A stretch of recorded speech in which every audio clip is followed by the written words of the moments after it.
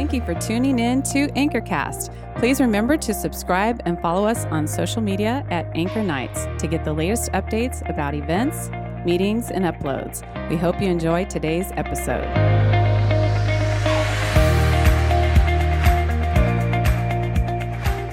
Before I get going tonight, I'm going to invite you to be a little kid, all right? And what I mean by that, I'm going to ask you to use your imagination with me, okay? Some of you looking at me kind of weird. Here's what I mean. I don't want you to think that we are in the frat house right now. I want you to use your imagination with me.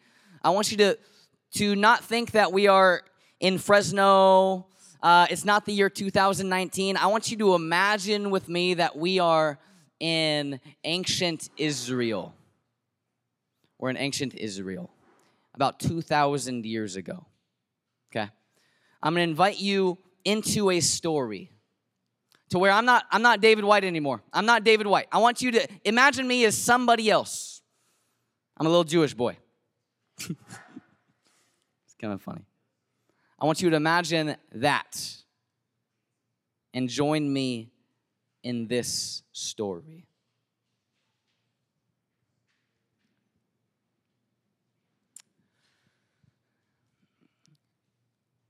Growing up, I just had a normal life. As a matter of fact, the first few years of my childhood were glorious. I would describe them as any normal Jewish family would. They were perfect. You see, my mom, she was a stay-at-home mom. She stayed at home. She took care of me. She was a homemaker. We lived about a block or about 5 minutes away from the temple in Jerusalem. And my dad worked at the temple. You see, it was his life goal to become a high priest, a religious leader. Some of my favorite memories, some of my earliest memories even, are of me and my dad. And I would just listen to him pray. Pray to a God who he said loves. But I'll never forget the night that everything changed. I was about 7 years old. And I was woken up. I woke up in the middle of the night to somebody weeping outside my home. And so I walked outside out of curiosity, and I found my mom. My mom was on her knees crying, and my dad was standing over her. See, I didn't know this at the time, being only 7, but I soon found that the reason my mom was weeping was because my dad had slept with another woman and that he had chosen to marry her. I didn't know what to do. It seemed like moments later, it seemed like within minutes, a bunch of my dad's friends showed up at the house. All of the religious leaders in Jerusalem, and they grabbed my mom by the arm. And they dragged her away, and I didn't know what to do. I followed my mom. I looked back at my dad, and he just waved to me like he was saying goodbye. As a 7-year-old, I didn't get it. We were forced to live in a nearby town.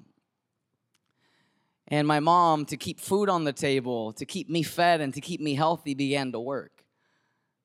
And again, being a young child, I didn't understand it at the time, but what she began to do was she began to sell herself. She became a prostitute so that I could be alive. By the time I was 10, I had a couple of little brothers and a sister running around, and I didn't get to go to school and learn the Torah like everybody else, all the other kids in my neighborhood, because whenever we walked into the marketplace, people would hide from us. They would whisper mean things about me. One time I saw somebody spit at my baby sister. They would call me illegitimate. They would point to my mom and call her dirty. I didn't get it. I didn't get it at the time. I was 10, but I grew to hate my mom. I hated her. I grew to hate my little brothers. I grew to hate my little sister. I don't know why, I just hated them. And so by the age of 12, I just ran away. It was my escape. And I just worked as a servant for a week over here. I worked as a house cleaner over here. I worked over here. But most of the time, if I can be honest with you, I just sat on the street and I lived off of people walking by me. One time I saw my dad. I was in Jerusalem near the temple because that's where the money is. And I saw my dad in the distance, and he was with his new family.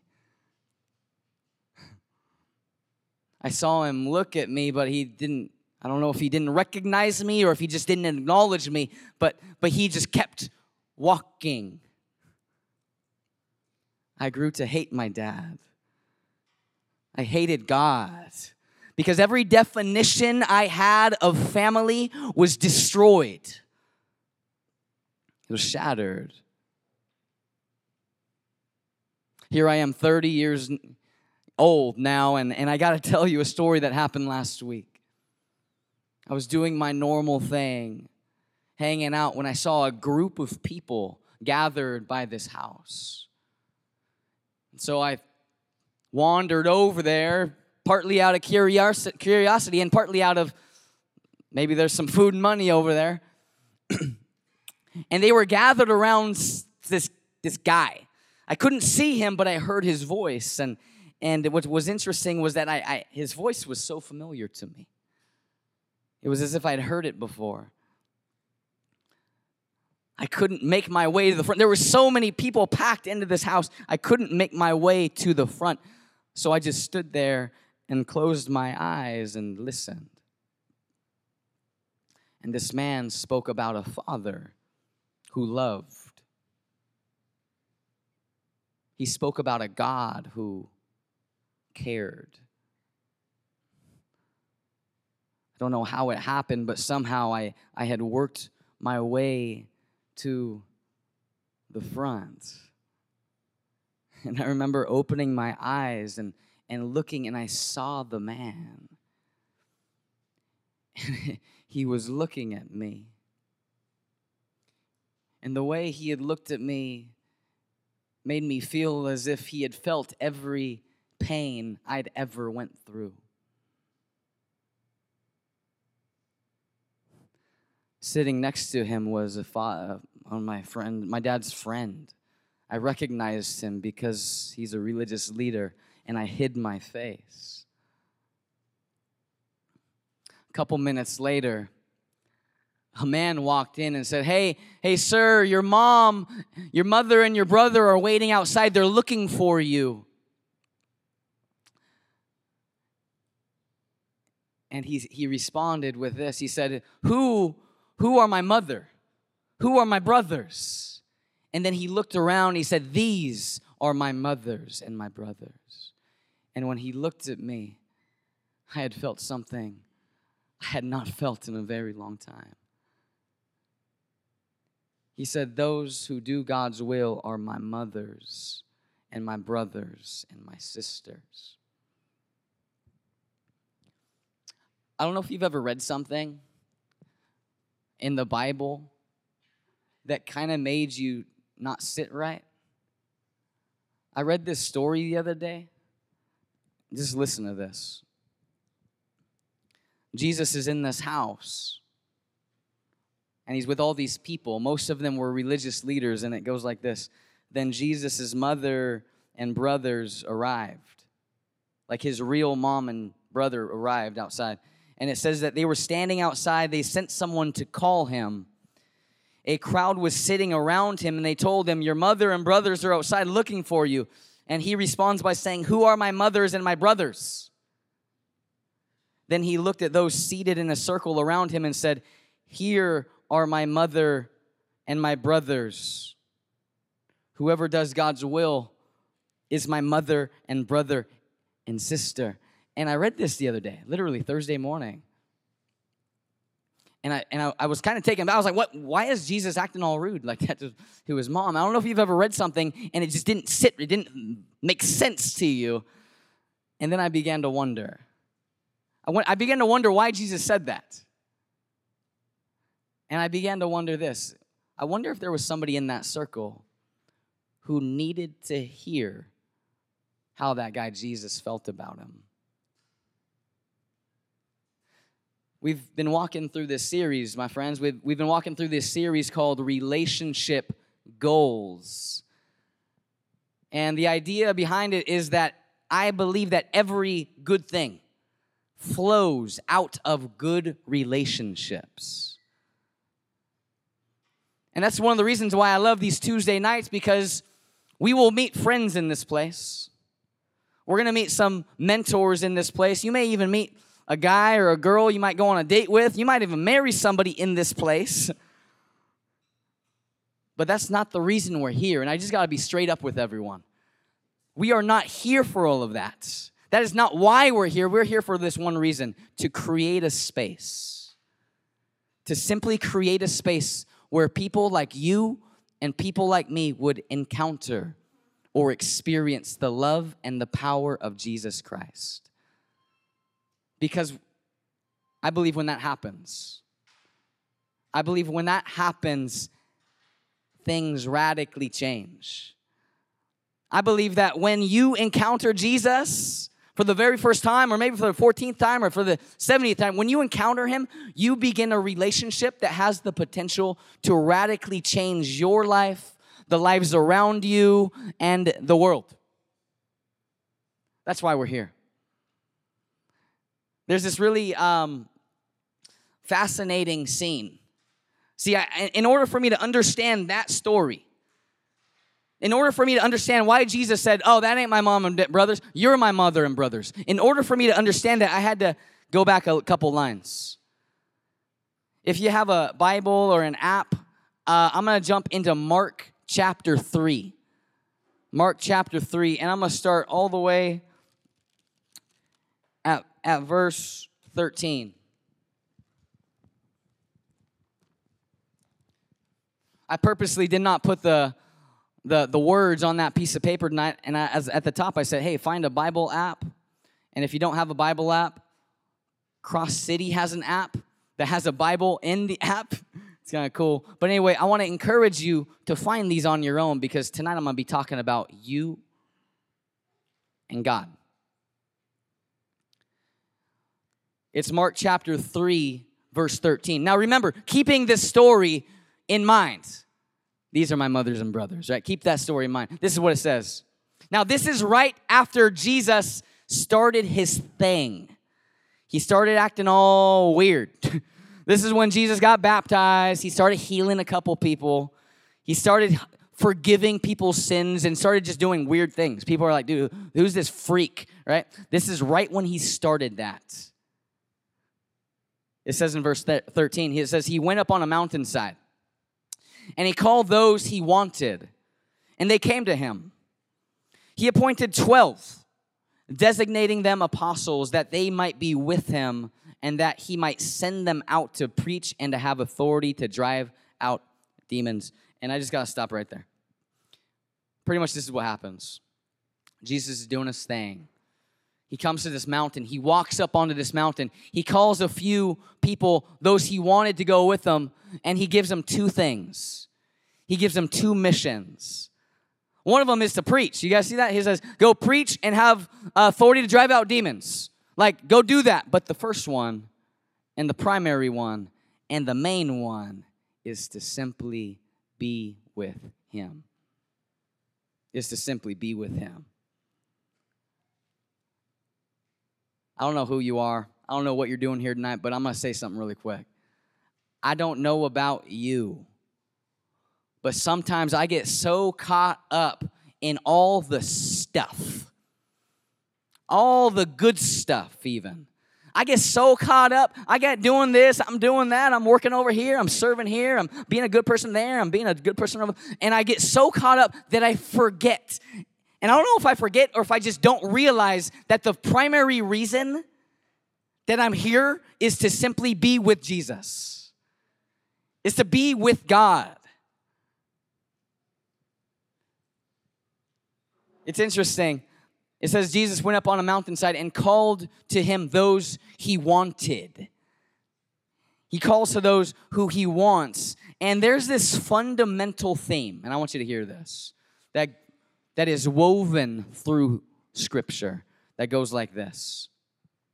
You were created to simply be in relationship with God. And I don't want to be all Sunday school on you, because some of you are like, I've been to Sunday school, I heard that before. I want to be very real tonight. There's a continual thread that says, I don't care what you do. I really don't care how much you have to offer. I don't care about your sacrifices. I care about your heart.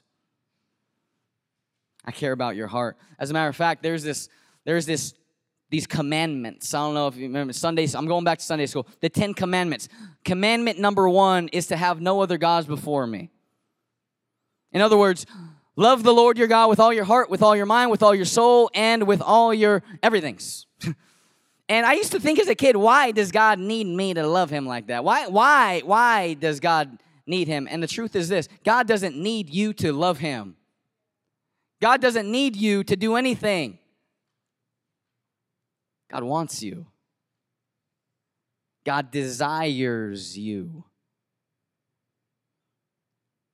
Take a look at that verse one more time. It says, he called to him those he wanted. The ancient Greek here is actually really fascinating. That word, he called to him those he wanted, is a word telos. Telos. And it doesn't only mean wanted, it means greatly desired. And so Jesus walks up on the mountain. He doesn't call everyone up there, only the ones he deeply desires. And there's a little bit of a theme here, because that word is used about you. That word is used about you. Over and over again. There's this really beautiful passage that says, dude, I don't care about anything. I don't care about your sacrifices. I care about your heart. Come to me with your love. Come to me with your love. You know what's kind of funny is in the old days, the Old Testament, people had to sacrifice animals for a couple reasons. One of them was to be clean. The other reason was to simply be in the presence of God. Like, you could not be near the temple unless you were clean. And you had to, kill a dove. Poor thing. You had to kill a little pig, or you had to kill a little calf or something. Simply to be in the presence of God. And the truth is, that's how we were created. We were created in the Garden of Eden to simply walk with God. In the Genesis, it says that God walked with Adam and Eve. We were created to simply be in a relationship. But we messed up, right? And so we had to make these sacrifices. But there's this really cool thought that says this: I don't want your sacrifices. In Joel, it says, I don't want your sacrifices, I want your love. I don't want your offerings, I want you to know me. See, there's this thing, and I feel like there's some of us tonight that just need to hear this, that you are deeply wanted, you are desired. It's not about what you can do. It's not about how tall you are. It's not about how cool you are. It's not about how many friends you got. It's not about how much money you have. It's about you. In Ephesians, it says that you are a masterpiece. In Luke, it says that every hair on your head is counted because you're valuable. In Deuteronomy, it says that you are a treasured, a holy and treasured people. There's something to just being you. This talks about this idea of, man, before the world was even created, you were chosen to be holy and to be blameless. Why were you chosen to be holy? Because God cannot be in the presence of anything that is not. So when he walked up the mountain, Jesus walked up. I want to give you a little illustration. He walked up the mountain. He chose a couple people to be with him for 2 things. One of them was to simply go out and tell people about me. Second thing, be with me. Just be with me. Some of you need to be told right now, quit. Stop it. You're messing it all up. I don't know about you, but I've been married for about 7.5 years. And there are days where I'm doing things around the house and I forget why I'm doing them. There are days when we're doing a little project outside, we're painting a fence or we're raking the leaves, and I'm like, why are we doing this? I had this little thought the other day. It's like simply because I want to be with you, honey. I want to be with my wife. There's this really cool passage in Hosea when God says, when the time is right, you will no longer call me a master, you will call me your husband. In other words, even though God is God and God is the king and God is your master, you get to call him husband. It's intimate.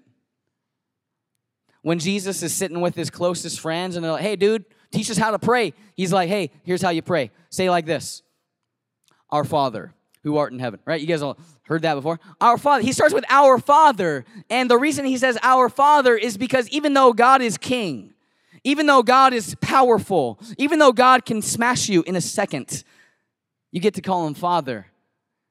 Because it says that you are sons and daughters, that you are adopted into this family. It's not about this or that. It's about simply being in relationship. See, I'm going to say something real quick.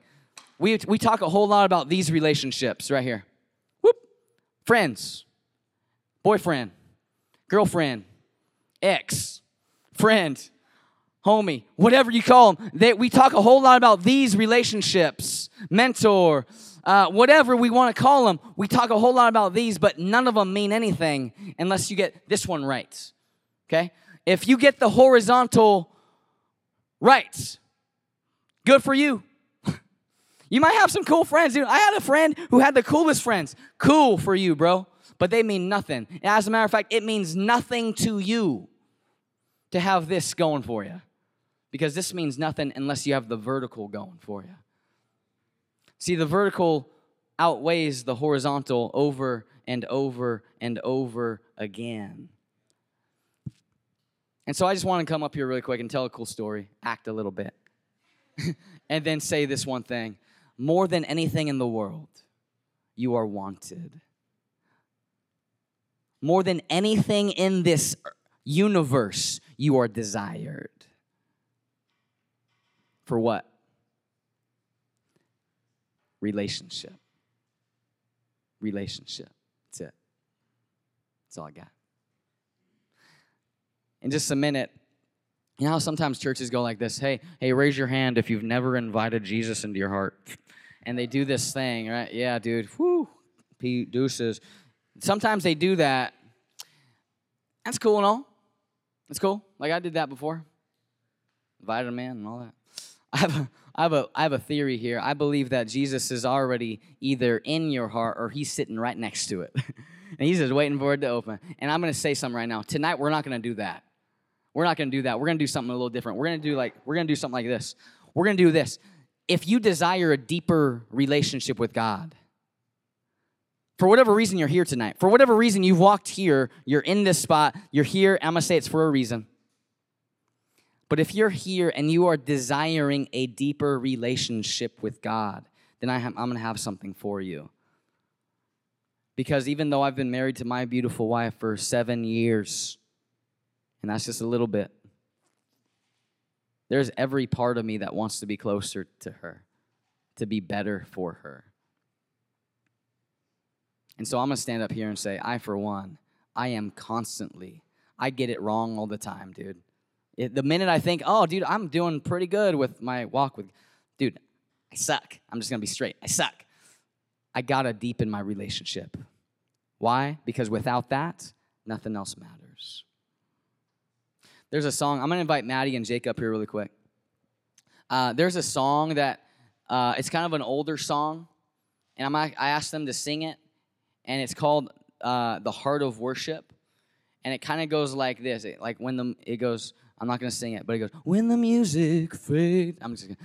When the music, it goes like this. When the music fades and all is stripped away, it says, I simply come. And then it says something like this. I'm coming back to the heart of worship. I don't know if you've heard this song before. This is like 90s. It says, I'm coming back to the heart of worship. See, there's something kind of interesting. When Jesus walked up and he said, hey, I want you to follow me. It says they literally had to go. They had to follow him. I don't know if you caught that. It says they went. Sometimes in life, we simply have to go back to the heart of worship. We simply got to go back. And if I'm going to read my little scene one more time, it leads to this. Jesus' mother and brother were waiting outside. They sent someone inside to call him, and a crowd was sitting around him, and they told him, your mom and brother are outside looking for you. Jesus said, who are my mothers and my brothers? Then he looked at those sitting in a circle with him.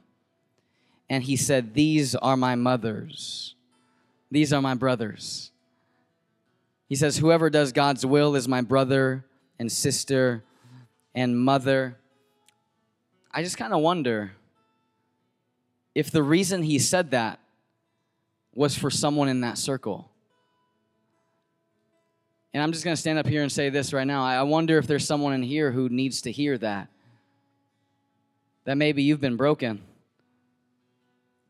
We've been talking about relationships, and you're like, dude, my friends suck. I got no mentors. I don't even got a girlfriend, dude. I suck. Maybe some of you in this room have been burned by the church. I would guess many more than just some of you. I'm wondering if how many of us in this room just simply need to hear, hey, Jesus is saying, you're my mother, you're my brother, you're my sister. Why? Because I invite you into relationship.